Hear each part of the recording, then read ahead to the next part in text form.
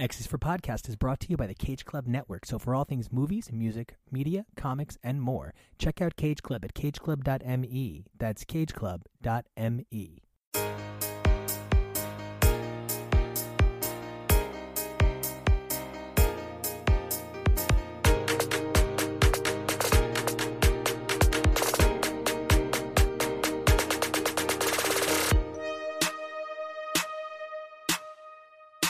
Hey everybody, and welcome back to X is for Podcast, the show where we take a look at the many adventures of Marvel's mutants and more week after week through their many marvelous titles. I'm Nico, and you guys can find me on Twitter and Instagram at NicoAction. That's NicoAction, and today we're bringing you a killer episode full of the youngest heroes in Marvel. We're going to kick things off with the second issue of Vita Ayala and Bernard Chang's Children of the Atom, before making our way over to the second issue of America Chavez's amazing new miniseries Made in the USA. Vita Ayala and Bernard Chang's much-delayed Children of the Atom is on its second issue, and it sees sort of a payoff of the first issue, possibly some conclusions, a little bit for the future. We know there's an art change coming. The second issue was a lot easier to read through than the first issue. We knew these characters, and we had an opportunity to get a little bit further into their minds, and this book is providing a genuine, young perspective that frequently the X-Men has trouble capturing.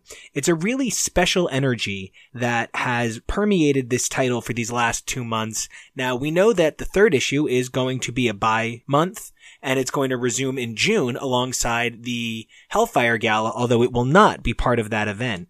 Whatever comes in the future for this title, it has been a really exciting kickoff to get to see how the future of mutantdom evolves, if there are even mutants at all. In this next segment, myself, Jonah, Kyle, and Blake have a great time discussing this awesome issue. We hope you guys enjoy it as much as we enjoyed talking about it. Hey everybody, and welcome back to X is for Podcast. I'm Nico, and you guys can find me on Twitter and Instagram at NicoAction. That's NicoAction. I'm Kyle, and you can find me on Twitter, Instagram, and Twitch at Drantis82, Drantis 82. And I'm Blake, your friendly neighborhood X-Nerd. You can find me on Twitter and Instagram at Blake's Buzz, and you can go to blakesbuzz.com for all your indie comics needs. And I'm Jonah, reporting live on the scene. You can follow me over on Twitter and Instagram at PeakJonah. That's PeakJonah. And we hope you survive this experience, just like Cole did, thanks to those trial experiments. Yeah, that's what we're going to go with. I have a lot of feelings about this book. Now, it's no surprise that I had been really looking forward to this book for a zillion, trillion, billion years. If you go back into the annals of classic X's for Podcast, and for all you Patreoners, you guys can check it out, no problem, right?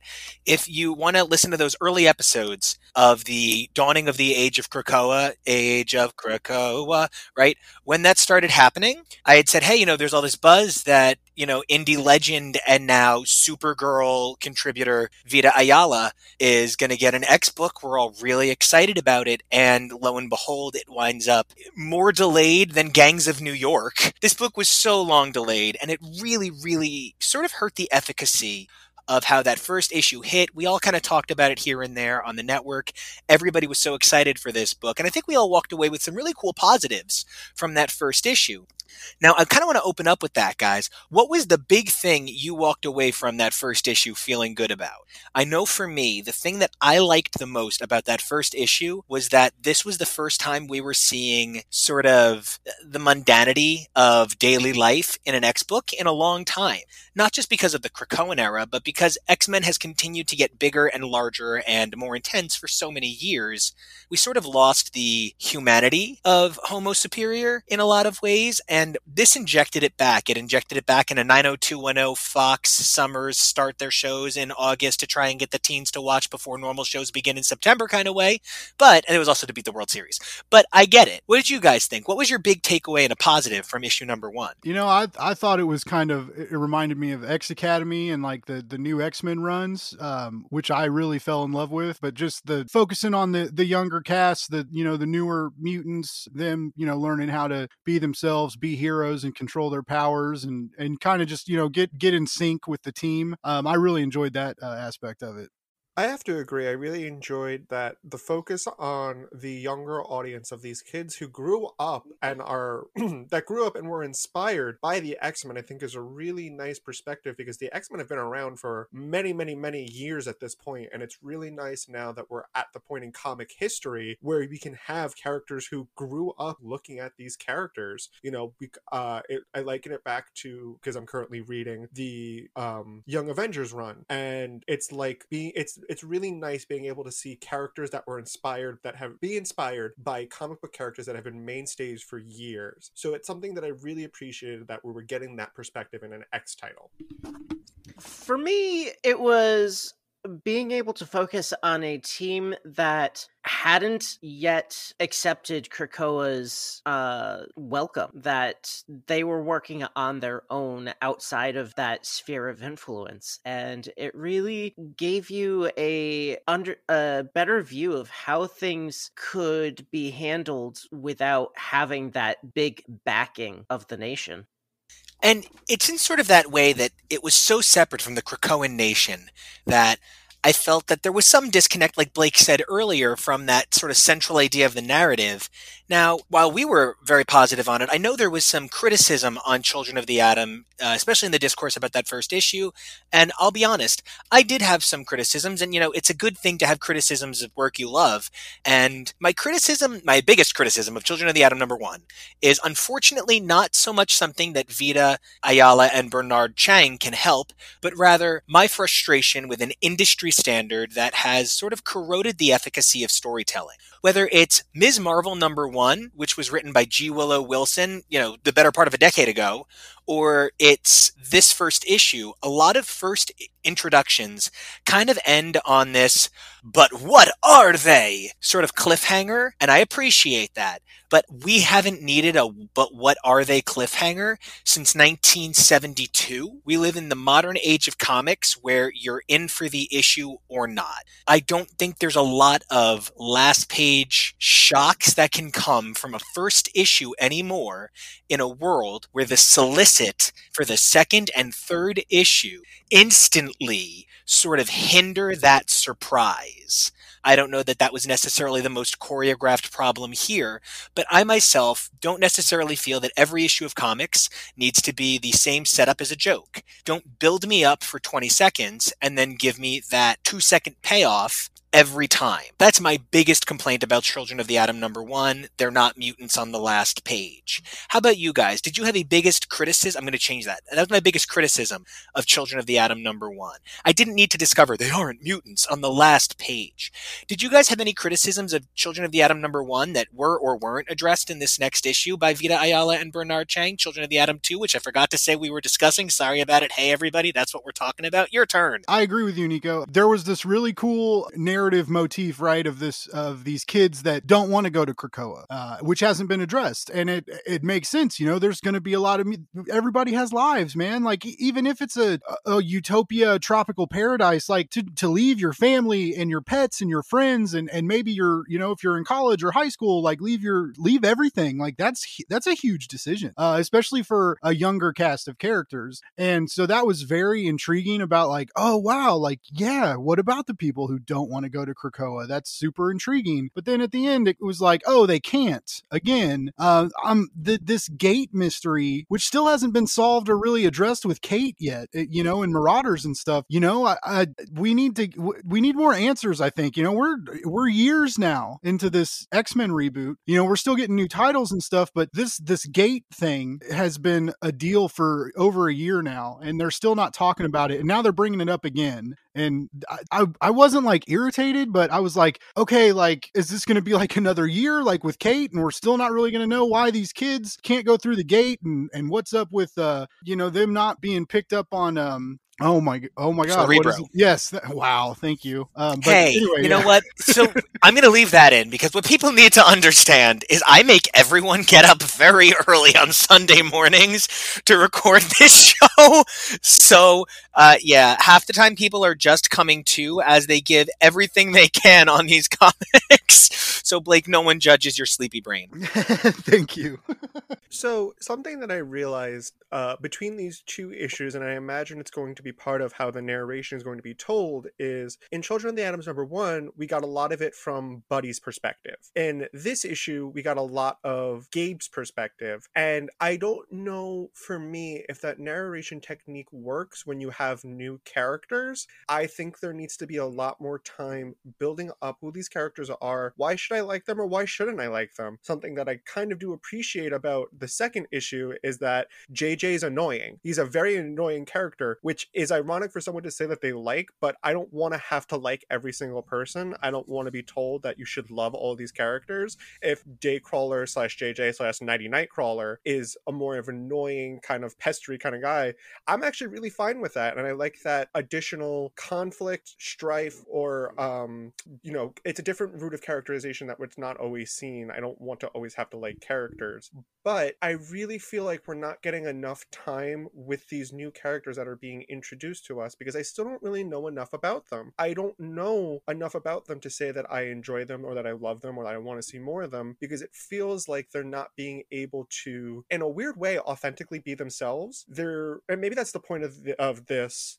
Maybe it's the point of the conversation of Children of the Atom, is that they're not being themselves. It feels like they're not being authentic and they're acting like a way that they think they should act. And I want to see more moments where I can understand who these characters are. I feel like we got a droplet of information for everybody, and I need a little more of that to be able to fully understand this art. For me, I agree with you, Nico. I'm having trouble finding motivation behind the are they or aren't they mutants. And I mean, I like the characters. They seem really interesting to me, but the more I read, the more I'm questioning whether they're actually mutants or if they would be better placed in like a Champions type of story. And I love that you brought up the Champions. They came up a lot this issue, and there's going to be a lot of spotlight on them, so good thinking mentioning the Champions. Well, thank you. Right? Credit where credit's due. So here's my advancing this narrative question, right? We walked away from this first issue of Children of the Atom not really sure who these characters were or exactly what stake they had in this bigger picture. And we come into the second issue, and it further explores the characterization and their personalities. From there, though, the story sort of pivots back to the beginning. Now, I enjoy Hell's Bells. I think they're a really cute villain team. I felt in some ways, though, like the quick pivot back to Hell's Bells, the sudden restoration of the situation between Cole and Gabe, it all sort of felt like, in many ways, this was a conclusion to the first issue in its, like, some totality. They meet the X-Men in the second issue.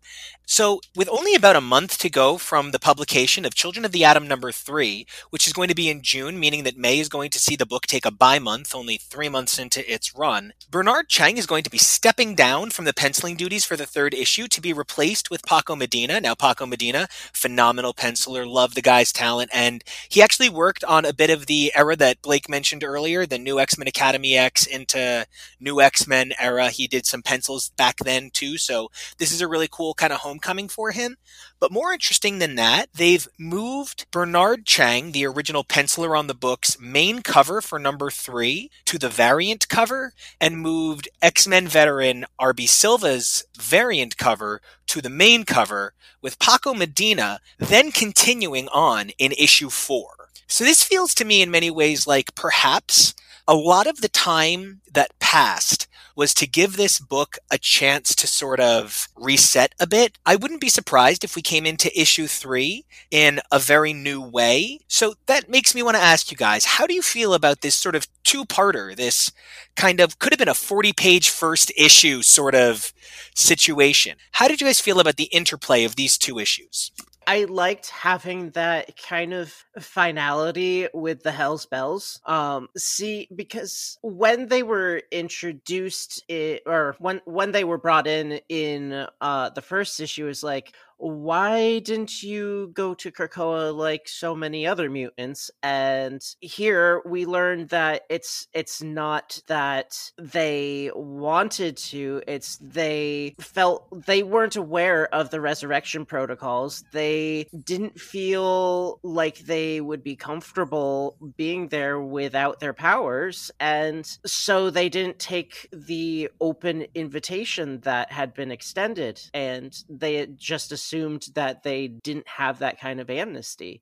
Seeing Storm come in and explain to them that, hey, you're still welcome and we'd like to give you a fresh start, that was kind of nice, and seeing them take that opportunity for a chance to reset. Whereas the whole Cole thing, I feel like that story's being I know it's only been 2 issues, but it feels like it's being dragged out. And at the same time, buried very quickly. Yes. We only get, what, 2 pages of Cole? Not even? And so for him to be such a huge element of the story in a way that stands out, he attacked Gabe in a sense during the basketball game in the first issue, and now everything's cool. And I am for the idea of people not getting into pettiness and rivalry, but yeah, it does feel both rushed and both focused on. Yeah. Yeah, the Cole deal's kind of off to me. Especially there's a very jarring switch from that basketball scene to the pre-Dazzler concert scene where they're all like, oh, hey buddies, we're at the merch table. Yes, this is gonna be so awesome, the night of our lives. And he's like, oh yeah, sorry, I totally owned you in front of everybody and then looked down on you and we're like, oh, who's weaker now? That was an intense scene. I was like, this is weird. It was weird to me. But also it is intriguing. I want to know more about it because where my mind goes is he's dying in this hospital and that maybe they did some weird shit to him, we're already in this position where these high school kids are not mutants, there's something else, they can't pass through these gates, right? So something's going on genetically, and something's obviously going on with Cole genetically. And so there's really big questions I want answered. I feel like one of the problems with this book is there's too much going on. And as a, someone who dabbles in writing, there is a hard, this book is going to be hard. Okay. We have all these new characters coming in fresh. None of these characters were brought in from other books. We don't really know anyone from this team. So everything is an introduction, and we've got, there's five or six people to introduce, in one issue. And then in the second issue, we're still getting to know them. So, I couldn't write this, so I mean, when I critique it, take it with a grain of sand, because this is going to be a difficult book to structure and execute, just because of how new and fresh everything is in this world where we've all been playing in for years and years now. That had actually been my biggest point during my review of the first issue. Other than horticulture, there has yet to be a large number of characters introduced in any single issue. This marked the first time a single issue had not just 1 or 2 new main characters, but an entirely new main team. And that is a significant thing to consider, that no other writer in the Krakoan age has actually had to do anything akin to that. That's a good point with horticulture. And I mean, I think, Jonathan Hickman is Jonathan Hickman. And I don't even know. I don't even know if he has a brain in his head. I think he may have a supercomputer. Yeah, I'm convinced it is just the internet. That's why he's so obsessed with graphs and charts and data. He's not a human. No, I'm kidding. He's an excellent writer and he's a cool dude. Oh no, he's a super god. He's not a human. It's fine. It's fine. I don't mean to. No one's challenging you. but yeah. So I mean, I think this book is it's going to be challenging just because of that. And I commend Vita for trying. And a lot of it's cool, man. Both of these issues, I have not been I wasted my money. Both of I didn't, there's sometimes I've been reviewing a lot of comics lately, man. And there's a lot of comics that are hard to get through. And this wasn't, like a lot of that. So, I mean, even with its problems, it still had it has a very successful charm, which is keeping this book alive, I think. And that's the power of Vita's writing right there, is that charm. It's that emotional core locked in an honesty of trying to capture a voice, trying to put a voice to a people couples that read the comics. And it's a really intense connection to their craft that I really, really respect. Now, Jonah, this is really your, first generation of new kids. And I don't mean that shitty. And it sounds weird that I'm like, this is your first generation of new kids. But like, it's a thing. Everybody attaches to their generation of new kids. We all do it. It's how we love our X-Men. You love that era you came in on. And I feel in a lot of ways like you've been shortchanged by how poorly this book has been treated. That's not a reflection on the book, but that's a reflection on the market's compensation for COVID. I am looking at you, Diamond Distributors. And so, this has been a kind of trial by fire for you getting into this title. How do you feel about the progression of this book in its very unique pacing? I feel like this should be my It team. This group of characters, as they're introduced and what they are, this should be like how some people who maybe join a little bit later into Claremont's run have Kitty as their ex-girl, ex-girl of choice, or people who came on later in the 80s and they love Jubilee, or so on and so forth, or people who started with new X-Men and they love like Quentin Quire and their Cuckoos. I'm, I guess, a little upset that I'm not enjoying this book as much as I want to, because I really do want to enjoy this book a lot. I have hope for this book. I have this desire to find as much beauty and positivity as I can find in it.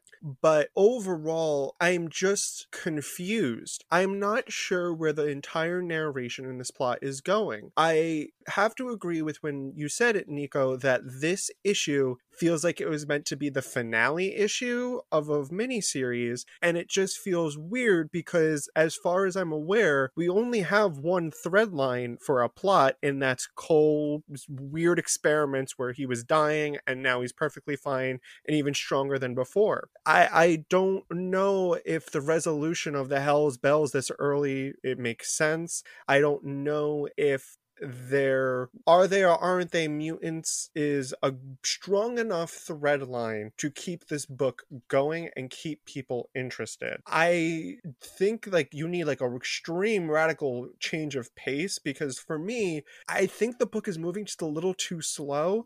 I don't mind slow down moments. I don't mind if this was meant to be more slice of life and we're just looking at this narrative of these kids dealing with, well, do they want to give up everything they know in the human world, or do they want to go to Krakoa?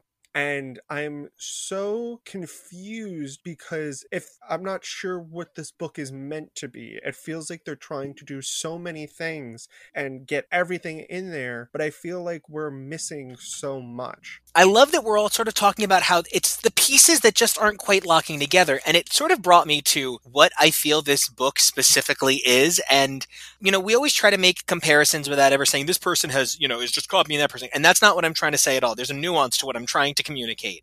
During the, hey, I've seen your yearbook picture. You were a Lila Cheney fan. And the later on scene at the Dazzler concert, it's not that this reads like a Kevin Smith book, but rather this sort of reads like the X-Men playing in the View Askew-universe.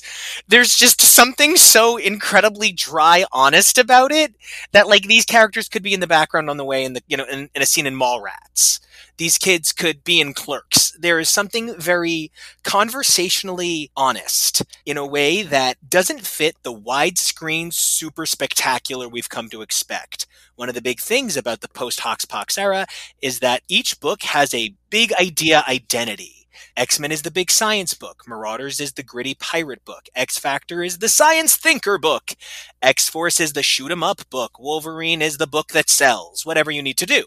And this title is bringing a sort of you and your friends high as shit walk in a 7-Eleven honesty that I don't know that the X Office is capable of celebrating in the same way they can celebrate the rest of the line right now. But that Dazzler concert was so sort of exactly what works about this book and where my problems lie in this title as well. How did you guys feel specifically about that Dazzler concert and the way it paints mutants in a bigger picture and these characters in that bigger picture? So like that scene makes a painting and it's a painting of mutantdom, and then these little guys are like 8-bit Mario in the corner. How do you feel about my 8-bit Marios in the corner? You know what I felt is I felt for Nathan. I got to that scene, and then we don't even get to see Dazzler at the concert. And I was like, dude, Nathan is like, he just can't win. Like, they're never going to put Dazzler in a book. Like, why are they so against Nathan? But no, I really like that comparison to the Kevin Smith movies and even some of the comics that he's done. But on that note, there's not a lot of humor in these two issues, which makes that that kind of categorizing. I mean, you know, Kevin Smith is a funny guy, and he puts a lot of realness in his stories, but he puts a lot of humor in there too. And there's kind of a lack of humor that I think, but I also don't know if that would make it any better. Like if it was like funny and a lot of joke, like, you know, one-liners and jokes and stuff. We kind of would make it too emotionally dense. Yeah, it'd be weird too. I don't know, man. It's hard. I think this book got off to a rocky start. But what scares me now is if this artist switch and a hard reboot in a sense for the third issue, like that could do more harm than good too. I mean, we're already having trouble with this book finding its footing, and now we're going to switch it up again this soon.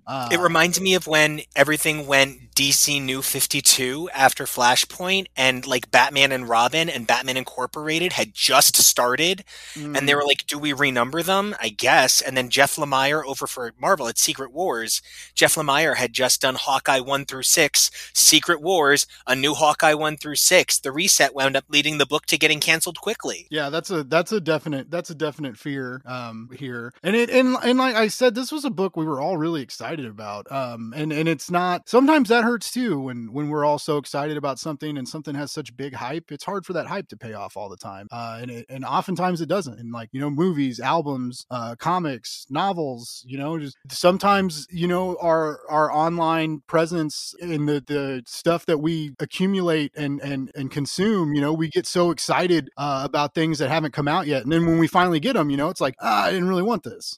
So that's a danger too, of just, you know, how excited we all get for X-Men. So I guess we just all need to not like things so much. We can also just present our love. Like everybody gets to have the feels. Feel the feels that you feel inside your feel chest, the chest where you keep the feels. And I'm really proud of everybody for having them and whatever. But like, I'm really excited for X-Men #1 by Jerry Dugan. I'm just going to wait to see it happen. Like, you know, I'm excited and I want to see it happen. But if it winds up not being the world's most perfect book, I'm not going to go out and burn every Jerry Dugan book I've ever had. And I think that's one of the things you run into with a book like Children of the Atom, where it almost became a fantasy, right? One day this would come out and it would be everything. It's almost like hyping up your first time. Like, oh, what's going to happen? And it's going to be so good and so hot. And like, you know, this book is subject to such editorial restructuring that, yeah, I too am very worried about what seems like a pretty hard reboot at #3. Kyle, Jonah, what do you guys think about the bigger picture? And, you know, let's throw in that question of this potentially hard reboot falling at #3. Well, I also wanted to mention my other condolences to Dazzler, because when we looked at Cole looking at like her album image, it looked nothing like her. I know plenty of artists when they're doing album issues or album covers, they go for a very different look, but you can always tell who they are. That didn't look like Dazzler in the slightest. And she can't even get her own, you know, album covers right. So Allison, go talk to your dad about this, because I'm sure there's some laws that you're being discriminated against you know, for being Dazzler. Right? It's like when Cher did the album cover for I Paralyze. No one wanted you to look like Debbie Harry. We wanted you to look like Cher. That's just for Nathan. Only Nathan.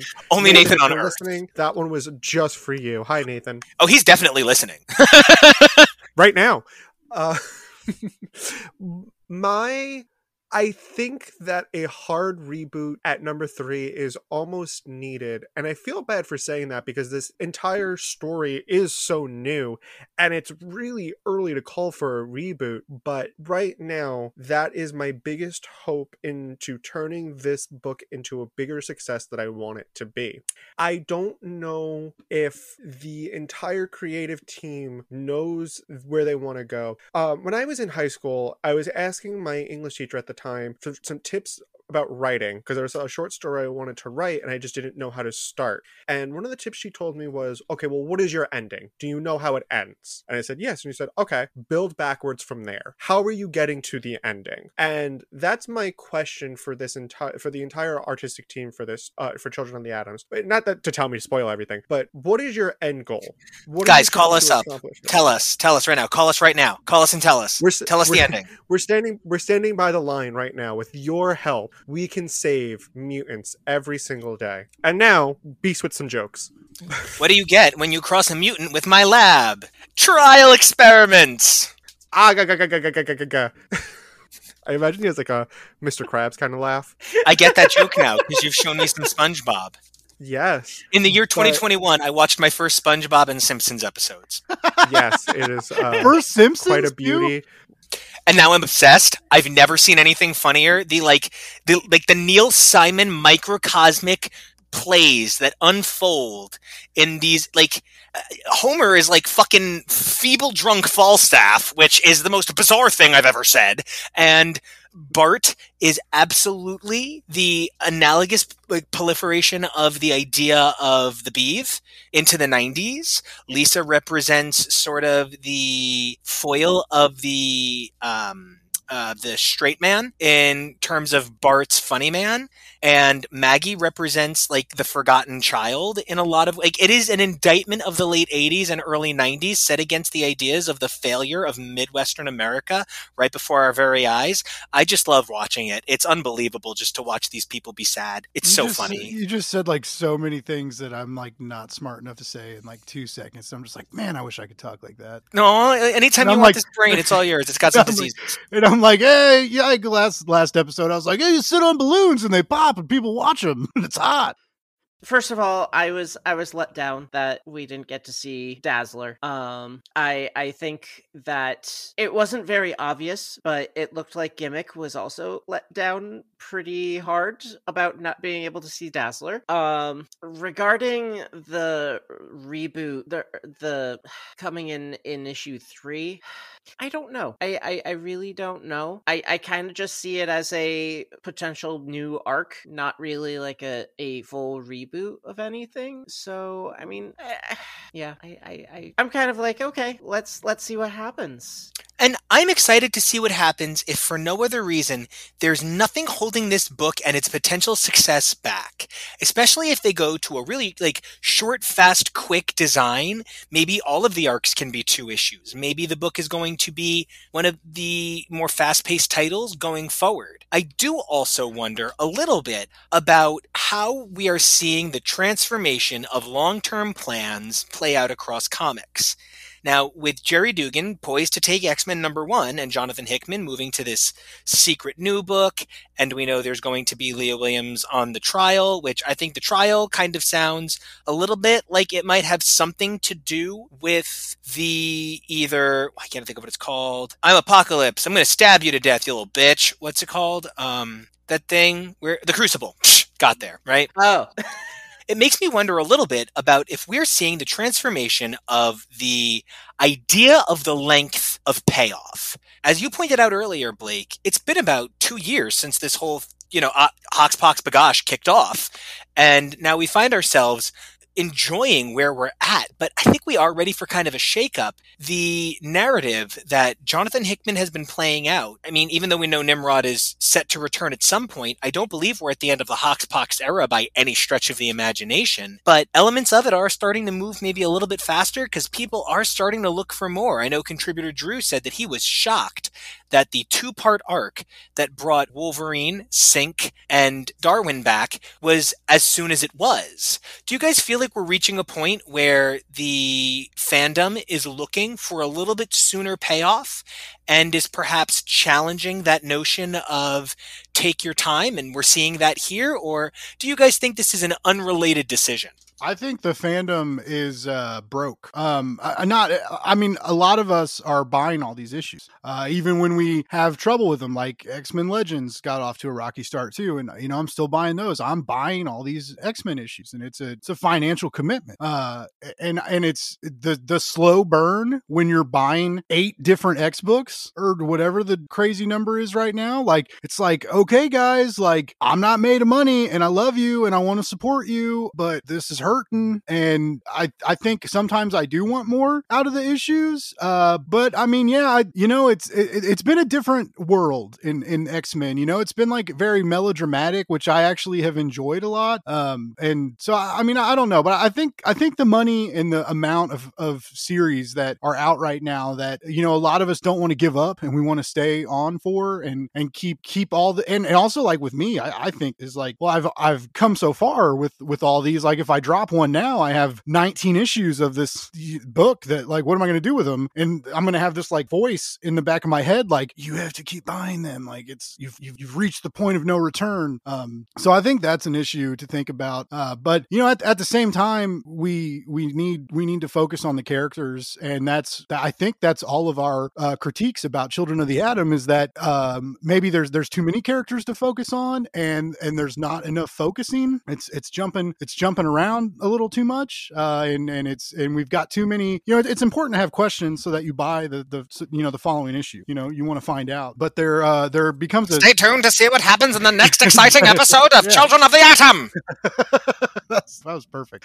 Thank you. You also have to you gotta give your readers something too. It's a give and take, and you can't just hide all your intentions from us. We have to kind of know where something's going at the same time. That's why I'm glad I'm not writing an X book. Like it's really easy to talk about. I have a feeling it's a lot, especially for this. Even like a Batman writer or Justice League for DC. I feel like they get a lot of leeway, but man, if you write X-Men and you're a hot ticket, and people are going to tell you what they think, and they're going to tweet at you and get intense about it. And it's not like that with other comics, I don't think. It's the curse of the uncanny. When you take a look at some of the huge, brilliant, breathtaking writers who were on Uncanny, take a look at how Ed Brubaker just kind of left one day and just left it to Matt Fraction and was like, I'm out, right? And then Matt Fraction, who is such a gift to the comic medium, whether it's Sex Criminals or it's the incredible work he did for Marvel over the course of his career, but probably most notably Hawkeye, I guess, at this point. It'd be hard to separate him from Iron Fist and Hawkeye, I guess. Even those two guys, and, let's throw in Kieran Gillen, who has basically said, I am never coming back to X-Men, thank you. Right? These huge names have said, I can do anything that they ask me to do in the editorial office, but the pressure of writing X-Men is crippling, right? It's these names that we hold up, these pedestaled names, right? It's such a beautiful gift that comes at such a horrible cost, which is, your sleep, your sanity, your health. I think the market's demand for higher paced and quicker payoff, a lot of it I think comes from, readily accessible streaming services. A lot of people now have TV shows that they can binge. You want to watch a TV show? All right, all the seasons are here. You can watch as many as you want and how often you want to watch it. And you know what? We're even seeing that in the way drops versus weeklies go. We are seeing more weeklies, but they're never more than 8 weeks. No one's asking you to wait 13 weeks for the conclusion to a season anymore. Marvel isn't doing that. I mean, Mando is long-ish, but it does wind up being just about 2 months. They're not asking you to give a year to a show anymore. You don't have to wait 9 months for the season premiere to culminate in the season conclusion. Absolutely. And it's a shifting market that I think that's why this book feels out of place, because they're trying to pace it in a little bit of a slower narrative, but what the world is demanding, and with unforeseen circumstances of things like COVID, the market is demanding much more rapid fulfillment and rapid release of, okay, this is what I'm getting out of it, this is how it's going to end, this is the payoff. I don't know if everybody wants to go back back to that weekly waiting for things to update. There are some, things I'm willing to wait for weekly and things that I will watch on a weekly basis. But majority of the time, if there's something I haven't seen yet, I'd rather have the option to watch everything than have to wait. I think that a repacing and a restructuring of what they want out of this story can really only make this better. I think that because of the heavy delays, that I feel like they lost their footing a little bit in how they were going to present this narrative and how they were going to present this story of these 5, youngins. I really do think that with a restructuring and a reboot now rather than later, I think it'll help them understand and gauge, all right, this is what has been working for us. This is what we need to adjust to. This is what people have been liking. This is maybe where we need to focus on a little more to get more people to like this. And not to say you have to do things to get people to like your work. I want an artist to feel like they create the work that they like and people who will like it will like it. But at a very large company like Marvel, where you need bigger numbers to be able to keep producing your art, I want them to be able to create the art that they want that's marketable. I can see the need in a post-COVID world to try to condense, I guess, the events of stories that had previously been planned out to be larger, just to try to keep things moving along. And I think that's one of the concerns that I had with the way that Children of the Atom issue 2 ended. We pretty much are at the same exact point where we were after issue 1 there at the gate, and we're questioning whether or not we're at these characters are mutants. Children of the Atom has been a long-awaited title that has a lot of strengths and some criticisms that frankly could very much be related to that long wait. We got some strong Storm in this issue after a great view of the Summers Gray Howlett polycule hanging out with Storm in the previous issue. That previous issue also gave us the appearance of my precious, my amazing, my beautiful Maggot, along with, that's such a weird thing to say, my beautiful Maggot, along with Pixie and Magma. We've had a number of pretty cool X-Men. My question for you guys, who do you want to see appear in the pages of Children of the Atom? For my sake, I would love some underappreciated members of the X-Men's background crew. If these kids aren't mutes, I want to see some non-mutants appear in the book. Give me some Amanda Sefton. She's got magic, she's intelligent, she knows how to fight, and she can handle herself when it comes down to it. These kids need a teacher who can help teach them how to cope with the world. That sounds to me like Stevie Hunter could be up to the task. I would love to see some other non-mutants. Hey, they go to Corbeau High School, right? That's a non-mutant who's a major element of classic X-Men, Dr. Peter Corbeau of the Star Corps, who helped the X-Men go to space, which ultimately resulted in Jean Grey becoming the Phoenix. So these are some major characters who could show up, and you know what? The name of the high school kind of threads the idea that it is, wow, it actually does kind of thread the idea that it's humans helping out mutants. I just got there. How about you guys? Who do you want to see appear in the book? Sinister. I know he's a mutant, but the genetic. I mean, I didn't ask for non-mutants. You didn't miss the assignment. Like, don't fail me, Nico, but I fail you. You don't fail me. But well, I was are you telling me are you about to give me a failing grade? I got so confused. I think if Sinister popped in, because there's something weird, right, about all these characters that have similar powers to these iconic mutants, and now we know they're not mutants. So is there some secret organization trying to make their own X-Men? These humans trying to make special new people to combat this mutant threat that's still around? Or what if it's just Sinister, it was me all along, Essex engineering, better dying through science. Exactly. But honestly, I don't want any more characters to show up. I want to get to know these kids, and I want to care about them, and I want this title to succeed. And I focus on that first, right? Get me to fall in love with these kids, like X Academy did, like New X-Men did. Get me on that level, because these kids are cool and I like their attitudes, and I want to get to know them more. And like I said, I want this book to take off. We need it. We need this new generation of younger, whatever they are, to inhabit this world. I love our iconic characters, but there's, it's nice to have like a fresh take. And like I said, when I read X Academy and New X-Men and all that blew me away. Like Weir and DeFilippis created one of the most beautiful worlds of X Kids ever, ever, ever, ever, ever. It was so vibrant. It was so alive. It was just cool, man. To care about characters like that when and it took a while. That was a long run. It ran for a while too. But yeah, so I just really want this book to win.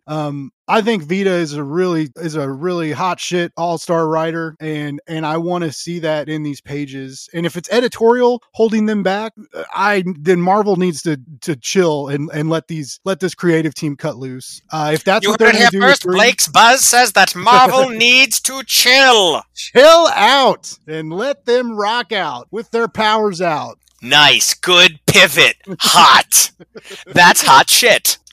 For me, I'm kind of hoping that it's revealed that Gimmick is just a super genius and has been creating all these inventions that simulate mutant abilities for her friends so that they can be like their idols. I also hope that in the next issue we get hit over the head with Marvel Guy's real name, because I can't for the life of me remember his real name, or if it's actually been Benny. said. Sorry, Marvel Guy's real name is Benny. Benny. Okay. So you're finding that even though, there's a lot of character development, there's maybe some misses with helping you to establish who the characters are firmly, whether it's by name or maybe, some other people have had trouble with really getting a sense of their personalities. You could use a little bit more grounding to that connective tissue. Yes. I mean, that's a really important thing. That's when you look at the change moment where comics stopped having editor's boxes. Look, I understand it fugs up the page. I get that, but I'm starting to feel, and hear me out, maybe I should just shut the fuck up.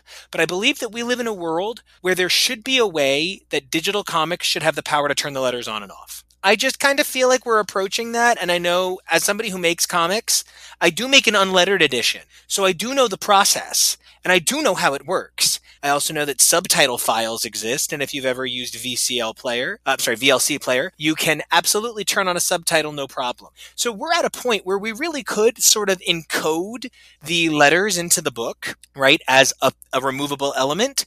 And if you're that fucking worried about an editor's note making life a little difficult, sorry about it, but we should be able to, on big splash pages, hover our finger over the page and have something pop up with who the character is. I'm not asking for a lot. I'm asking for a little bit more from the sort of design end of digital comics. This is not on the creators. This is not on the editors. This is sort of on like the people saying that the apps don't need to go any further, because that's a place where technology could make that easier for someone who is forgetting a character's name. We could fix that for Kyle. But we just haven't taken digital comics to that step. We haven't begun treating digital comics like movies yet. And I think once that jump happens, that we start to see things like letters treated as a subtitle file, a necessary one that should be default on and can be turned off. Not like, it should be the same thing as turning the audio off on a movie where it's like, oh, now it's pictures, right? That kind of thing. But yeah, I'm very much with you in that regard, Kyle. I think, it would help a little bit more to be reminded who these characters are, not just on that black and white frontispiece. Yeah, in that same vein, I would love it if digital comics had the ability to link you to either a wiki or something whenever some kind of deep cut reference back to 30 years ago in comics, so that you could understand what's actually being referenced. The great news is that Marvel's app has that a little bit, sort of, kinda. They make read lists for people when they're like, oh, if you're checking this arc out, they're going to make references. These are the things you're going to want to read. But unfortunately, those come out 6 months and a year later. So I really get what you're saying. Like an archivist working live, it is another step. It is a little bit more money, but perhaps that would lead to more sales of back issues, and perhaps that person's job would more than pay for itself.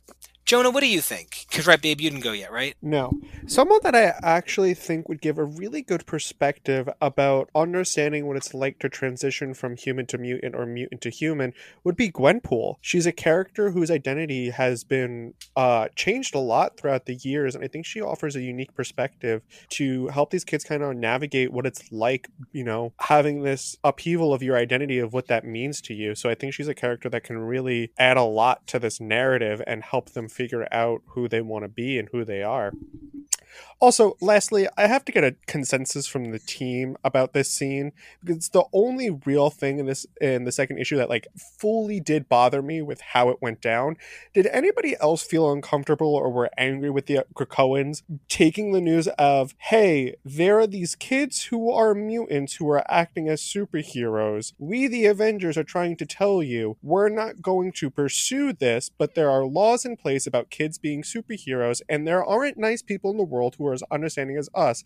And after everything they said, the mutant saying, is that a threat? Is that a threat? Is that a threat? It was one of the most bizarre things I read, where the Avengers were genuinely trying to help in case the Krakoans didn't know about these young mutants, and they took everything they said as a threat and were hostile the entire time. It felt a little Bendis, yeah. And, you know, Bendis is just an example of a writer who is able to really, like, genuinely milk the tension of confrontation beautifully. Bendis can, like, you know, for anything I've ever said about him, Bendis can take a moment of severe confrontation and make a gorgeous, incredible 32-page story out of it, and it's riveting. And that's something that he does better than almost anything else in his world, exploring the tension between two opposing forces. And that did feel sort of like that sort of... It was almost as if because they were Titans, they had to rumble, and we couldn't have a fight, so it was needlessly tense. First of all, when you said milk the tension, I thought you were about to say milk the teat, and I started dying. And I heard you laugh, and I was like, what did I say that's so funny this time? I had to admit, what balloon did I sit on that popped the giggle juice on you? Oh, shit. All right.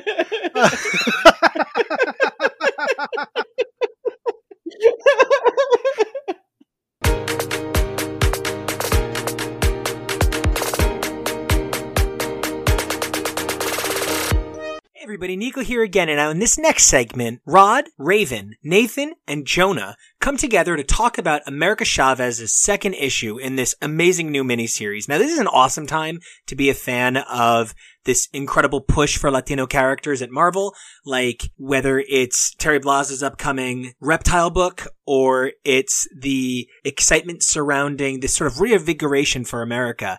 There's been this incredible drive to make sure that all sorts of voices are heard at Marvel, and it has been such a pleasure covering this title. And as much as I would have loved to have been on this issue, like I was on the first one, there were so many voices that wanted to get in there and talk about America. So we bring some new blood to the America team. We hope you guys enjoy this next segment as much as we enjoyed making it. And you know what? If you like what you hear, you might even like what you see. So don't forget to give us a subscribe over on Patreon, YouTube, and Twitter. If you wouldn't mind, drop us a review over on Apple Podcasts. Let everybody know how much you love our show.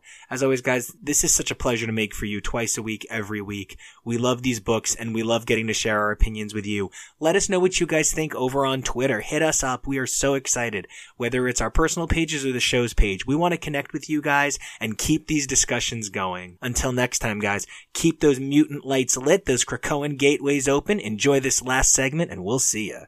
Hello, and welcome to the next segment of X's for Podcasts. My name is Rod. You can find me at Twitter and Instagram on Rod, that's RODCOMMATHE. And today we have with us the sensational Raven. Hello, it's Raven, aka Dame Red Bento, DameRedBento. Come and find me on Twitter. I'm also on Twitch. Pretty much just type in the name, you'll find me all over the place, and I'm getting into the habit of being on social medias. And with us today, we also have Nathan. Hey everybody, it's Nathan. You can find me mainly on Twitter, sometimes on Instagram at Dazzler AOA. That's Dazzler with 2 Z's and the AOA after. And Jonah, where can we find you? You can find me over on Twitter and Instagram at Peak Jonah, P-E-A-K, not P-E-E-K, like you're taking a look at something. And then Jonah, J-O-N-A-H. And we hope you survive this experience. Like the people who were trapped in that bubble that was where America was from. It was a real rough time. Today we're talking about America Chavez, made in the US of A. Issue number dos. It is written by Kalinda Vasquez. Carlos Gomez is the artist. Jesus Alberto is the color artist, and VC's Travis Lanham is the letterer. All right, so this basically reinventing America Chavez, and so far it's doing a fantastic job with that first issue, and I feel like it did a great job with this second issue as well, because we're getting more information about her adoptive family and basically what makes America Chavez America Chavez. So I know last time it was me and Raven talking about this, and we know our experiences with America Chavez, but we don't know Jonah and Nathan's experience with America Chavez. So Nathan, what is your experience with America Chavez? I knew her from Young Avengers, but I think I fell in love with her in the Ultimate. That was such a beautiful story. Like, anytime you can have Miss America and Spectrum in the same team, sign me the fuck up. I am there. Monica Rambeau is like my girl for life. So she was in the Secret Wars A-Force, which I loved that too. So I'm kind of like all over the place with Miss America. I love her so much. Awesome. What about you, Jonah? What's your experience with America Chavez? So I'm not entirely too familiar with her. I tangentially understand of who she is because Nico waxes on poetically about how much he loves her, and I have been with him for over 3 years at this point, and there are plenty of characters that I've never read about, but know so much about. I love everything she does for representation, and she's a character that I would love to get to know more. I read a little bit of the solo series where she went to college, and there was Prodigy there. I wasn't the biggest fan, but I do know that there are plenty of great stories that she is in that I am very excited to get to know about. I am personally going through stuff for Young Avengers, because I wanted to read a lot about Kate Bishop. But so seeing her here and seeing their friendship, I know I'm like, all right, we're already in good hands. We're good to go. I'm ready. Perfect. I do want to say, when you first said waxing off, my brain went to somewhere else. I was like, oh, we're going there, but we didn't, and it was fine. It was very. It's not the Savage Avengers, okay? We respect the lesbians. Yes. Right? Yes, we will respect everyone, and we won't tell them what we're doing in our own personal time. All right, so we start off in a very innocent note on this book, going away from that, and we get little America Chavez in Washington Heights 10 years ago, beating up another kid because they don't believe that she's in another dimension. And how dare they? Why don't they have good imaginations? Children are horrible. Well, and to be fair, like, this is something she knows. This is something she remembers. This is true. Kids at that age are merciless, and yeah, no, I remember being roughly that age and just having a little bit more fight than brains at times. So. But can I say she's like the cutest little ass kicker I've ever seen. Even when she's throwing the punch, I'm like, oh, you're so fucking adorable. I love you so much. And at least it's a solid punch, but it's not a punch that's so hard that it like train wrecks somebody. So the cheek, the nerve, the gall, the gumption, and the audacity of that child to not believe America had two moms who were heroes from another dimension. Could you imagine talking to America Chavez and being like, I don't believe you? Even as a little kid, I would never. Somebody should have not chose violence. It was a very interesting moment, and I think it sets the character of America from a very young age of she's been this person who strives to be a hero and stand up for people, and I think that's really beautiful and amazing. Oh yeah, it definitely set her up for that. I mean, I feel like the beginning we got with her, fighting with her old teammates and her partner at the time in the last book set up who she really was, and this is setting up of this is how she's always been, even as a little kid that's just now like remembering her past that she had just for a few years when she was younger. And I like that she doesn't even have her powers at this point yet. We learn that later a little bit. We don't know that she doesn't have her powers, but we realize later she doesn't have it yet. She's just fighting just because she feels like this is right, like this is the way that she is. So even if she didn't have powers, she's gonna fight for herself, which is very inspiring. I feel like as a, like 7-year-old, whatever age she is. I think, about 8 years old, so roughly Yeah. 3rd, 4th grade. Can I just say how much of a better drawer she is at 7 than Katie Power was in that whole Power Pack Right. miniseries? Oh, I was like, wow, there's still there. Yeah, her The family tree is shade. adorable. It is. She needs to go teach. I mean, well, she don't need to teach her now, but the past her needs to go teach her some skills, because that was hard to look at. It was very hard. They did a really good job of kind of capturing how a small kid would react to such an incidence, especially being called, liar, and like, oh, no, you don't have 2 moms, and no, they're not interdimensional superheroes or whatever. So yeah, they did capture how a kid would react to having their reality rejected. Mhm. It kind of reminded me of the stories you got of Little Young Worf from Star Trek, like how he would get in those schoolyard fights because he was only Klingon, right? So she's the only one from another dimension in her class. So I'm gonna say yes. You are completely right, Nathan. Superb on that information. Listeners that relate to that get a super It's highness in Star their brain. Trek. How do you? I've watched 2 episodes of Star Trek, but You make me hurt. yeah, I'm sorry. I'm a it's bad good. nerd. No, it's good. It's fine. It's fine. It's fine. I do, fine, and it's fine. and I love It's fine. space, so I'm sure I would love Star Trek. But I just haven't. Hey, it's in space. It's in space. It is. Okay, no. Okay, listeners, we can see each other, and they gave me super judgmental faces because I said Star Trek was in space. Never. I don't know what you're was talking no- about. Literally There was called no Star Trek. veranda umbrella with a Star. big ass tall Stars are in pitcher space. of sweet iced tea. You know what?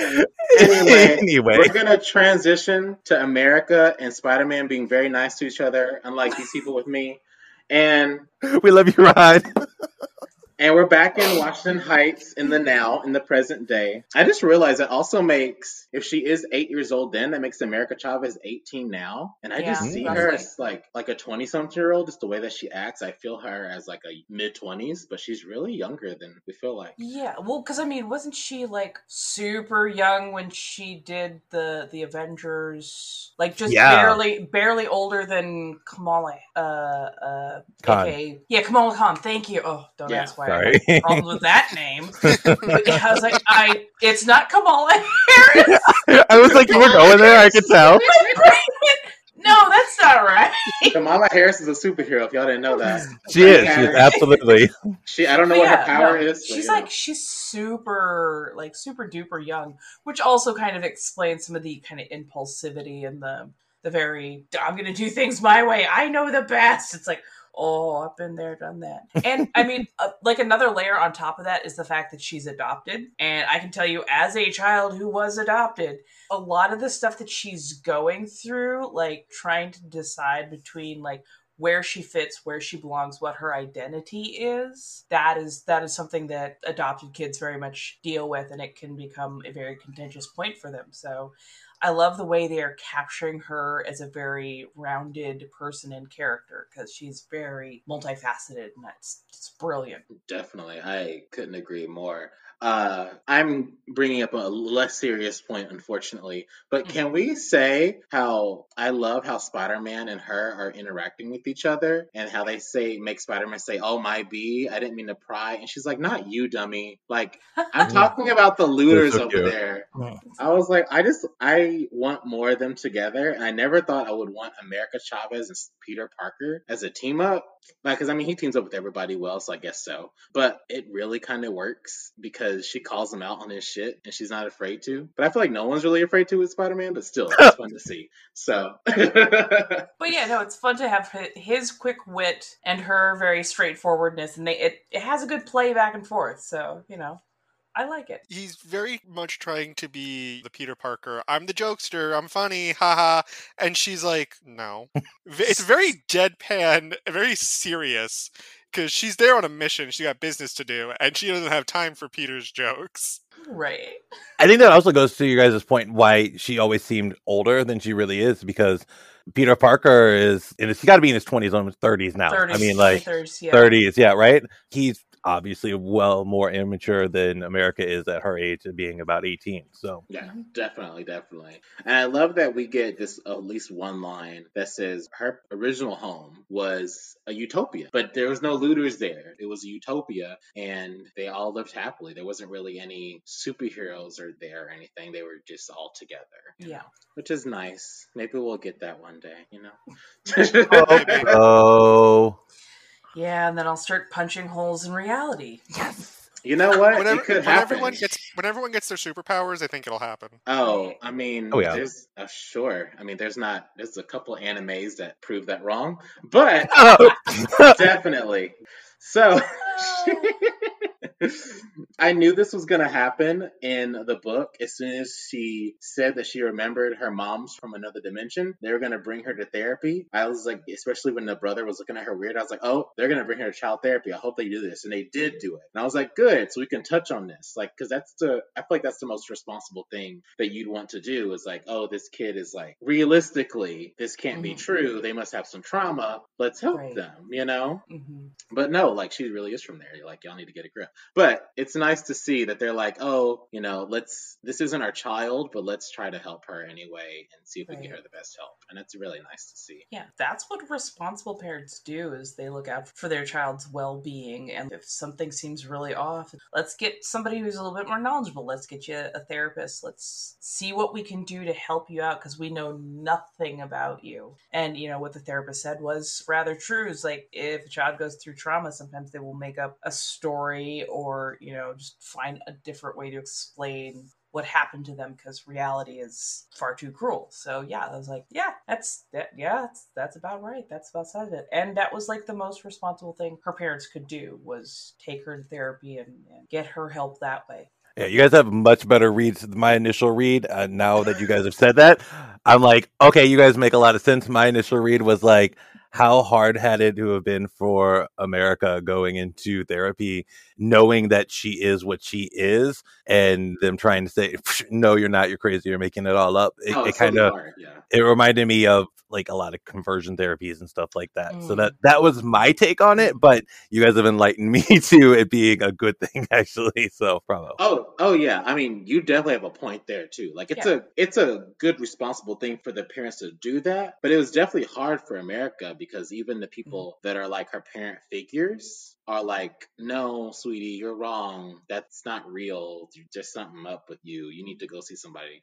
To be like an 8-year-old telling like the grown-ups telling you that, it's like, wait, am I right? Am I imagining it? Because at that point, you're probably questioning yourself because you're 8. Mm-hmm. So you're like, did I make this up for real? I was going to say, it almost makes me wonder how they would react if America was a mutant. Because I know that might not be on everyone's mind of my child could be a mutant, but they literally knew nothing about her. And she's coming up with these fantastical stories of where she thinks she's from and her real parents and everything, that it almost calls like, how would they feel if she was a mutant? Would they be as welcoming and warm? Like, what would their reception be? That was my thoughts exactly when she flew in the office. I was like, why are they not like going like, oh my God, my baby's a mutant? And then they just like suddenly are like, oh, maybe she is from that parallel reality. It's better than being a mutant. So, you know what? Yeah. Pretty much anything in the Marvel universe is better than being a mutant. I know, right? Yeah, apparently being a mutant is the worst thing ever. But I feel like if it wasn't for the stories, they would have guessed mute. And that brings me to another point. I'm glad they kind of switched the roles with the skepticism and the more believer between the genders, because it's usually the father that is the skeptic. Yes. And it's usually, and the mom's usually accepting, but this time it's switched. The mom is like with her language right here, she's like, isn't America a little old for this kind of make-believe? That's usually what the dad says in dramas like this. And now it's switched, and the dad is more caring, or more understanding, I should say, not more caring. They both care. And we see that later. But I just really appreciate that that's switched, because I feel like mostly it's just like the same thing and kind of makes the story a little fresher, I feel like. But yeah, since she started flying, they were like, oh shit, yeah, she's from that parallel universe. In front of the therapist. Like, I'm like, what did this Therapist was like, do? whatever I just said. And therapist was like, I don't know. So great. I don't think I can see her anymore. I have no idea what to do with this. So, Let me make a few calls to Charles Xavier, because damned if I know. right? He's got this gifted school. Right. They don't actually do a lot of learning there, but No, She may Occasionally their die, mansion- but she may Occasionally their die. mansion may blow up, you know. the mansion may blow up. They'll be in a training room. There's also this demon incarnate that just happens to be on the campus. They just don't talk about it often. Yeah, there's a scientist that might experiment on people. it might bring her future self back to the present. There's some demons that you might pull her into a different hell, basically, and forcibly age her 13 years. I mean, the people that might constantly manipulate your mind telepathically. If they figure out that Xavier. Great. Xavier. It'd be a great experience. it's the most fantastic thing now. Just go there. Right. But now we fast forward to the now, and I love that we get like a different outfit with America. I'm like, yes, fashion. Let's fashion. I'm glad they're all not like in just basic wear. It's all like different colors and stuff. It's of the times, kind of. This just proves that this art is fabulous. I love it. So chic and shiny, and the hair is flowing. It fits the story so well. It really adds another dimension to it. So yeah, I'm loving the art. Iconic America colors, but just totally fresh. Love it. Yeah. So when people kind of, write other cultures like this that aren't like the norm, quote unquote, not white, basically, they Not try the to, middle of a cornfield. yeah, sometimes, right? Sometimes they try to emphasize their language a little bit more. Do you think this is written well in that aspect, or do you think it's more stereotypical? I wanted to get your input on that. That's a great question, because that is something I noticed, that especially if there are people who are trying to show representation, they're not from the minority or group that they're showing representation for, they often feel like they have to do a lot to overcompensate. I don't actually think here it was overcompensated. I think it was really layered in well enough where I imagine a Latinx family, like feels like a real family where there's a little bit of Spanglish, and you have a couple people who probably would be a little more comfortable even speaking fully Spanish, but they're all trying their best to blend and make her feel comfortable too. So I think it was really well in that it's not too much. It was peppered in enough that makes it feel like, you know what, if I was going to go see my grandmother, that's exactly what I would feel like. I think the writer Kalinda is Latinx, but it's just, I thought it would be a good point to have another Latinx person comment on that, because I definitely do the same. I think Raven, you probably do the same too, when it's like a black story or has black characters in it, and they're written, and it's like, wait, let me see, are they trying to make them black talk? Let's see, I don't know. Right. And that does tend to be like my major, like, are you trying to just go AAVE so you sound like you're doing it enough? Like, no, like it has to feel organic. And this, honestly, it felt organic, because I do have friends who are definitely Latinx. The Spanglish, sometimes even the grandparents will be in full Spanish. Mm-hmm. The parents will be like doing a little bit of Spanglish, regular English, full Spanish, whatever, translating in between. And then the kids will have like maybe a couple phrases here and there, but mostly be in English and whatnot. So I'm like, okay, it felt organic. It didn't feel like they were trying too hard to make sure that you know that they are Latinx. I definitely feel the same, because my fiance is Latinx, and whenever I'm over his family's house, they all interact in this kind of sort of way. But I didn't want to just say, without getting another Latinx person's opinion, it's like, oh yeah, this is fine, because that's not my culture. So Oh, absolutely. And there is a fine line of wanting to bring a more authentic experience to, especially if someone grew up in that kind of household and like what they saw and how they interacted with their family, versus feeling like a caricature of, I don't know exactly what's going on, so I'm just going to assume my best and throw all these buzzwords and all this.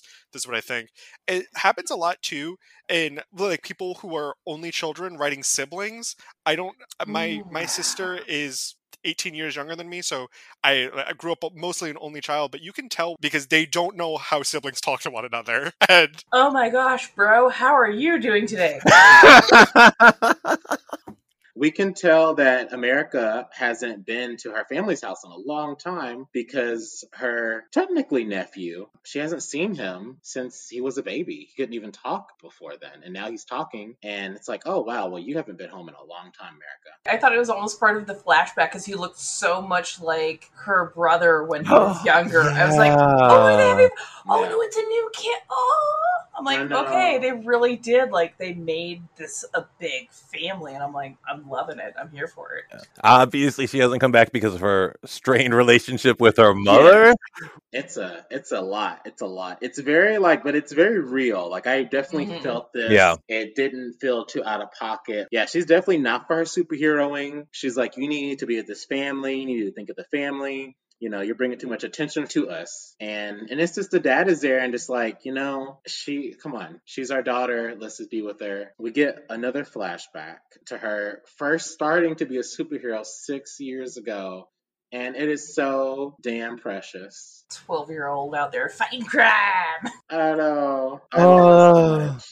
In all the neighborhoods, not like, oh, there's that mutant girl. Again, that was like where my mind was going this whole time. They're like, why aren't they like, what's that mutant girl doing saving our lives? But they're just like, nope, she's from this alternate reality. We're going with it. Yeah. It is a little weird that no mention of mutant was at all, even by like strangers that see her doing things. It's a tight-knit community. Like, her father runs the bodega. True. You know, her family is there constantly. So I'm guessing that since it's such a tight-knit community, and it's not like she's going off to the Bronx or the Queens or what. She's literally staying within like a 4-block radius protecting the neighborhood. So I'm guessing the neighborhood is going, she's ours. Can't tell you what she is exactly, but she's ours. Because, like, yeah, the kids had no reaction to it. It's like, oh, okay. But, like, even the cop didn't really have that much reaction. It was just like, you know you're not supposed to be out here doing this, little miss. Nope. Taking you back to your parents. Like, you weren't doing anything. Right? I was. It's like, no superheroing for you. You're out past your bedtime. Well, I mean, it's also, like, to get into racial things. It's very on brand. Because, I mean, it's another Latinx person holding a Latinx kid over the roof. A white cop's not going to give a shit about that. I mean, not every cop, but, you know. Enough. I don't want His name was, like, Officer Denning. I'm like, ooh. I know. Ooh, like a milk. Yeah. Like weak tea and slightly underdone toast. That raw chicken taste. Yum. So good. As I learned this week, the Purdue chicken. Putting salt on the chicken is too spicy. Okay, all right, I'm done. All right. No pepper, no. I'm done. Hot pan is not a seasoning. Okay. But they're in the bodega, and I do say that I love the art in the bodega. This artist took a long time to do this because they outlined every single item. I'm like, man, that's like hours of work. Like that Petzler and Aker, I'm like, they were there forever. But it was beautiful that they did that because it really made you feel like you're like inside a bodega, like just listening to them having a conversation. I love the dad. I really do. I really love the dad. He's so precious. I love him so much. I love how the bodega hasn't changed in like the 6, 7, 8 years that she's been there. Like they still got the same gummy. Bodegas don't change. That's why we love them. Oh, you get your bacon, egg, and cheese at the exact same place. The guy knows you. He already has it for you when you're walking in. You know where everything is. Yeah, they still have those rainbow zebra gum that everyone loves. I know what you're talking about. I know exactly what you're talking about. Yeah. That nobody else has, but somehow I didn't even know they were still making that. Wow! If you go to a bodega, they will have them. Okay, I don't know how. Is it some old stock? Right. You know what? It might be, but it still tastes damn good. I don't care. All right? You might die, but at least you'll Or maybe you'll get superpowers. Who knows? That's my superhero origin story. Yes. I hope I am the bubbler. What? Aw, I mean, hey, you know what? Yeah, You might aw, that not was you cute. might not be able to help save people, but I'm sure some business will like it, and then you'll get paid to be a superpower. There you go. Listen, if we can find a role for gold balls, we can find a role for everybody. We can find a role for gold balls. That is right. No, his name Egg. his name is Egg now. I know it's egg, and like it's fine. I guess it's better, but gold balls is just so hysterical and stupid. No, gold balls is better, Love but it. still. We get the tender moment with America and her dad. He's very sweet. But then she's like, nah, let me work. And I love how he's like, always on the clock. Go ahead, mija. Like, Right. Mm. yeah. You could tell that he was the one that really supported her forming her own identity and becoming who she believed she was. The mother was trying her best to make her very much like everybody else, but they had already lived such a different cultural experience. 8 years of the utopian parallel where everything was perfect and roses, and if somebody needed a hero to step forward and sacrifice themselves, that's exactly what they did. That's where she came from, versus the mother who's grown up and the father who's grown up with like a lot of racism, a lot of anti-immigration sentiment. They're like, look, for people like us, we have to follow the rules. We have to keep our head down. We don't want to invite trouble to come to us because it gets bad quick. That's why you have to think of more than just yourself. So, yeah, I can understand the mom being worried that, somebody's going to target her daughter, but then also try and target the family because that's what she's used to. If you stick your head up, it's going to get knocked off. Whereas the dad's like, nah, she's got superpowers and, she's got to be who she is. Like, trying to be somebody else is not going to work for her, and we got to support that. So that stress and strain was both heartbreaking but also very much endearing because you could tell it's because they have such a very different background and where they're coming from. I definitely agree. The one thing about the mom that really bothered me, a lot of it's realistic and reasonable. The only thing that really, really bothered me is when she said, after everything we've done for you, you're going to go and do this kind of stuff. Oh my God, no. Too real. Yeah. After everything I did for you that you didn't ask for. I definitely. After I suffered and slaved away and birthed you. You didn't birth me. You didn't birth me. On the beach. We took you in off the beach. Off the beach. You were cold at Coney Island. We got you a hot dog and everything. We got your Nathan's. Yep.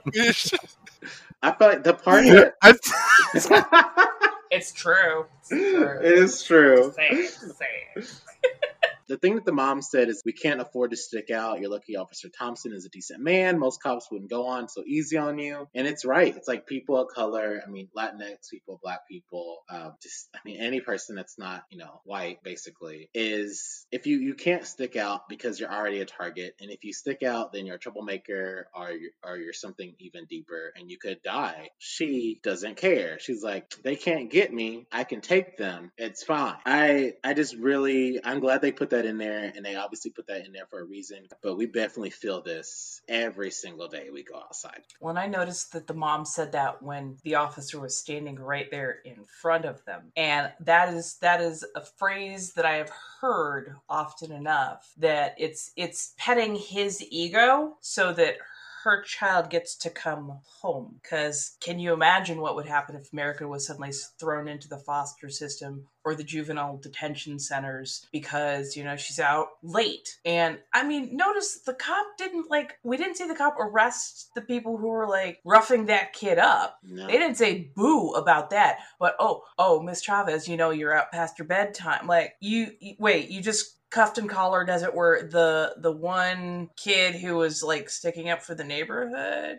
Yeah. And she's also a woman of color at that. Mm-hmm. She's not just a person of color, just a woman. She's not just a woman, she's a person of color. Mm-hmm. The most targeted person in the world, but basically America too, is women of color. They got all this going against them. And she has superpowers too. So a lot of cops have a thing against superpowered people. So she's got 3 strikes against her. Really 4, because later we know that she's bisexual. It's just, you just can't be different without people coming after you. But she made a salient point after the door was closed.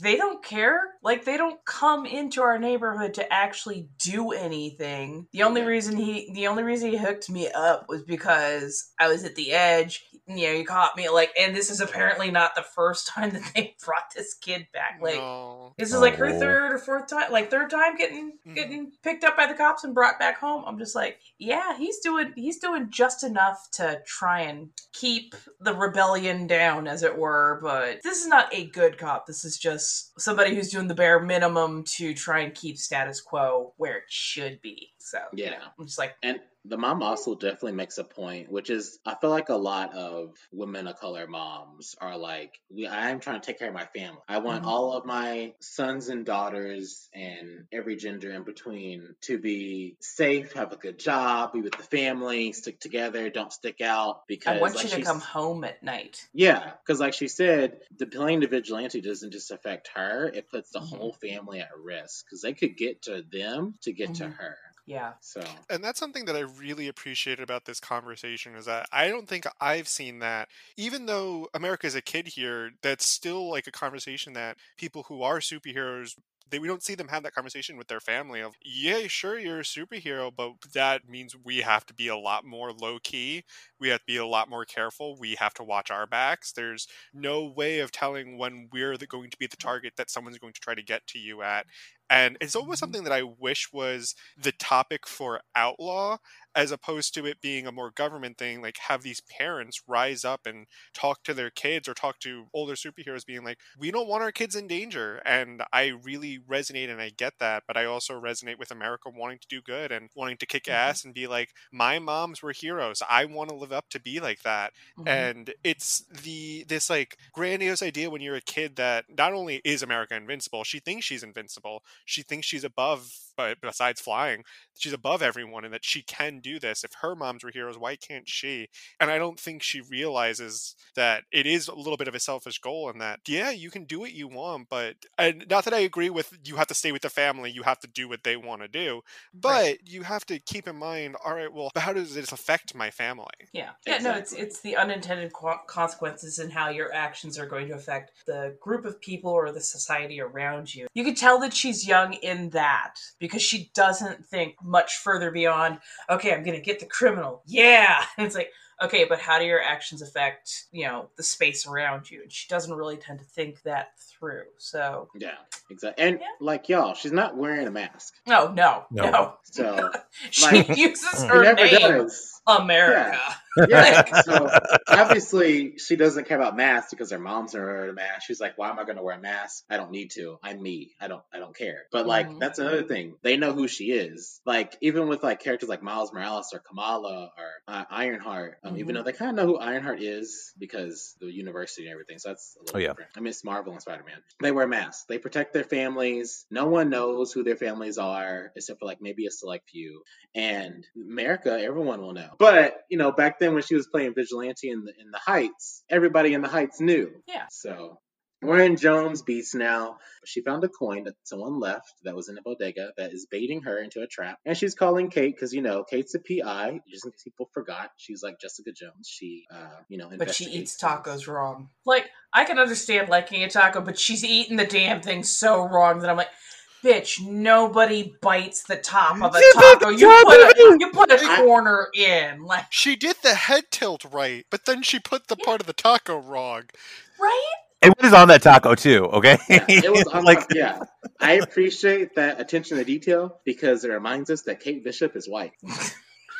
Yes, and she's complaining about the spice level. Yeah, and she's complaining about the spice level. So she is complaining about the spice level, isn't she? So I knew that was on purpose. This whole thing, that was on purpose, and I appreciate it. It had to be. Yeah. Oh yeah. That had to be a funny little just for us kind of thing. That was good. I loved it a lot. But I loved how she didn't give America just the answer. She made her work for it. Yeah. Yes. Oh yeah, Kate Bishop's a stickler. She gets that from Jessica Jones. So I just imagine Kate Bishop's days. She's like on the phone with all of the teen superheroes, like every day, all day. Like I don't know how she has a chance to like PI or superhero. It's just like on the phone all day. I mean, I feel like that's how she PIs. She's not like super serious, and she kind of just walks around in her superhero outfit, and it's like, what are you doing? People see you. Oh, but okay, that's fine. It's fine. I hope she like calls Boom Boom sometimes and they just chat. Oh, Honestly, I hope they go shopping sometimes. Like nothing serious. They just go shopping. What'd you call I hope Boom Boom gets her drunk. Oh, you know I she hope would. so. Oh yeah. We need to see that. But I love that she also tells her how horchata works for the spice level. Because it really does. I love horchata. It does. It really does. It's good advice, listeners. Drink horchata if you... Just drink it in general. Just in general, I was like, just drink it. Just drink it. But also, if you put too much pepper on your chicken, horchata helps. So... But here we are at Indigo Lanes. Here we are at Indigo Lanes Arcade. And I want to know if this arcade is real too. It's probably not. Don't know. But if it's real, I want to go and I want to take a picture and be like, I'm America. Yes. Oh, Lord. But we also get a flashback 3 years ago, back in the Heights. And she's all roughed up from fighting someone. I wish I could have saw that fight, but it's fine. And it's a baby shower happening. So this is when the baby was born that she hasn't seen in a long time. Mm-hmm. And I mean, this is when the fight happens. No, this is not a good moment. This is the sad moment of the episode. So, but it's very good dialogue. Who's had a fight with their parents like this? We're all not over being a superhero, but well, not being no. Yes, Nathan, we're all superheroes. I didn't know you didn't know that. Now you know. Damn. Unfortunately, me, Jonah, and Raven are all superheroes. We fight crime, but we record the podcast. Right. So, oh, I'm at the supervillain club. That's why. Henchman's Nathan! anonymous. Nathan, you're too sweet to be a supervillain. That is not even a thing. You said never. No, That's why he's a like good villain. the No one expects it. inconveniencer. His entire super villainy is just typos. Yes! It's just, That is. I'm good at world domination through typos. That's my like stick. You go to the bank and try to rob it, and you're like, "Can I have money?" And they're like, "No, sir." And you're like, "Okay, that's fine. I understand." It's true, but It's literally you're like, put the money give in the me bag. all your mommy. What? You're like, your mommy. all your mommy. Yes. You're at the teller, like, put the money in the bag, and they're like, do you have a checking account or a savings account? And you're like, Fine, take it out of my savings. Damn. Right? You're like, "Oh, I guess I should open one, right?" And you're like, "Oh yeah, you can." So that's a good point. You go. They got to get those commissions somehow. Yeah. You put the money actually in the bank instead of taking money out. Yeah. Oh, best/worst supervillain ever. I rob for myself and give to the bank. Yes. But here comes America crashing the baby shower, and everyone's like, why'd you come up Smelling here like dirty? a dumpster. Smelling like a dumpster. Why are you being, you're out there fighting in, you can't be a hero. And it's like the mom again, she's like, like y'all said, after everything, we sacrificed for you. Yeah. And that's the quintessential, parent line when they've and when they're so done. And they're like, how dare you be a person after I've done things for you? You're supposed to do what I say because I fed you. I don't know. When I was a kid, that's when I used to go upstairs and play Alanis Morissette's Perfect. So. I'm old. Hill on repeat. I know. Little bit of My Chemical Romance far too loud. Oh yeah, we also used to cry to songs because of our parents. We've all been there. America did not. America fired back at her. I didn't ask you to sacrifice everything for you, and I need to be my own frickin' person. I wish I had the fortitude to say that at that age. Oh my god. Yeah, nope. I was like... I did not say it at that age. I said it, but not at that age. Not at 12. What is she, 12, 13? I don't know. No, she was probably like 15, 16 at that point. Yeah, so that's hey, I feel like when you have superpowers, though, it kind of ages you up, gives you confidence. Because you're like, F this place, I can go fly away. So look at Kitty Pryde. She's like a headmaster at 20. I don't know. Right. I mean, Kitty Pryde was bossing people around at 15. So I don't even think she needed her mutant powers to do that. She was doing a lot of things she shouldn't have when she was that age. So Yeah. I'd be like, little girl with your bad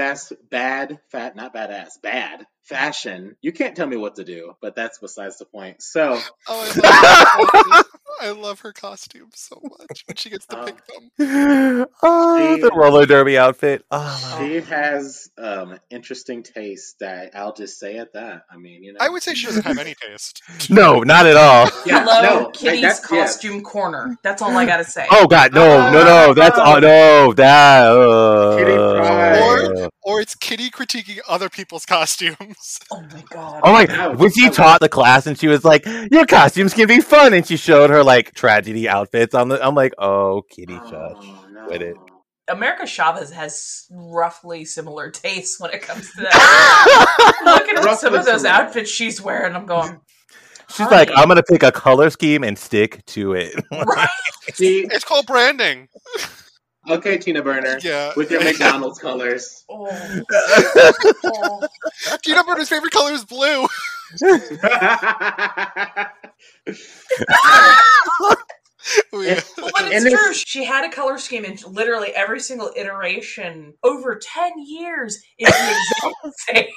I'm like, honey. I'm telling you, she doesn't care about the fashion that much. She's like, I just want to. She literally grabs whatever's fast and off the rack and within those color schemes and goes, "It's my costume now." I'm like, you realize you wore that to school and people can track your ass down like that, like.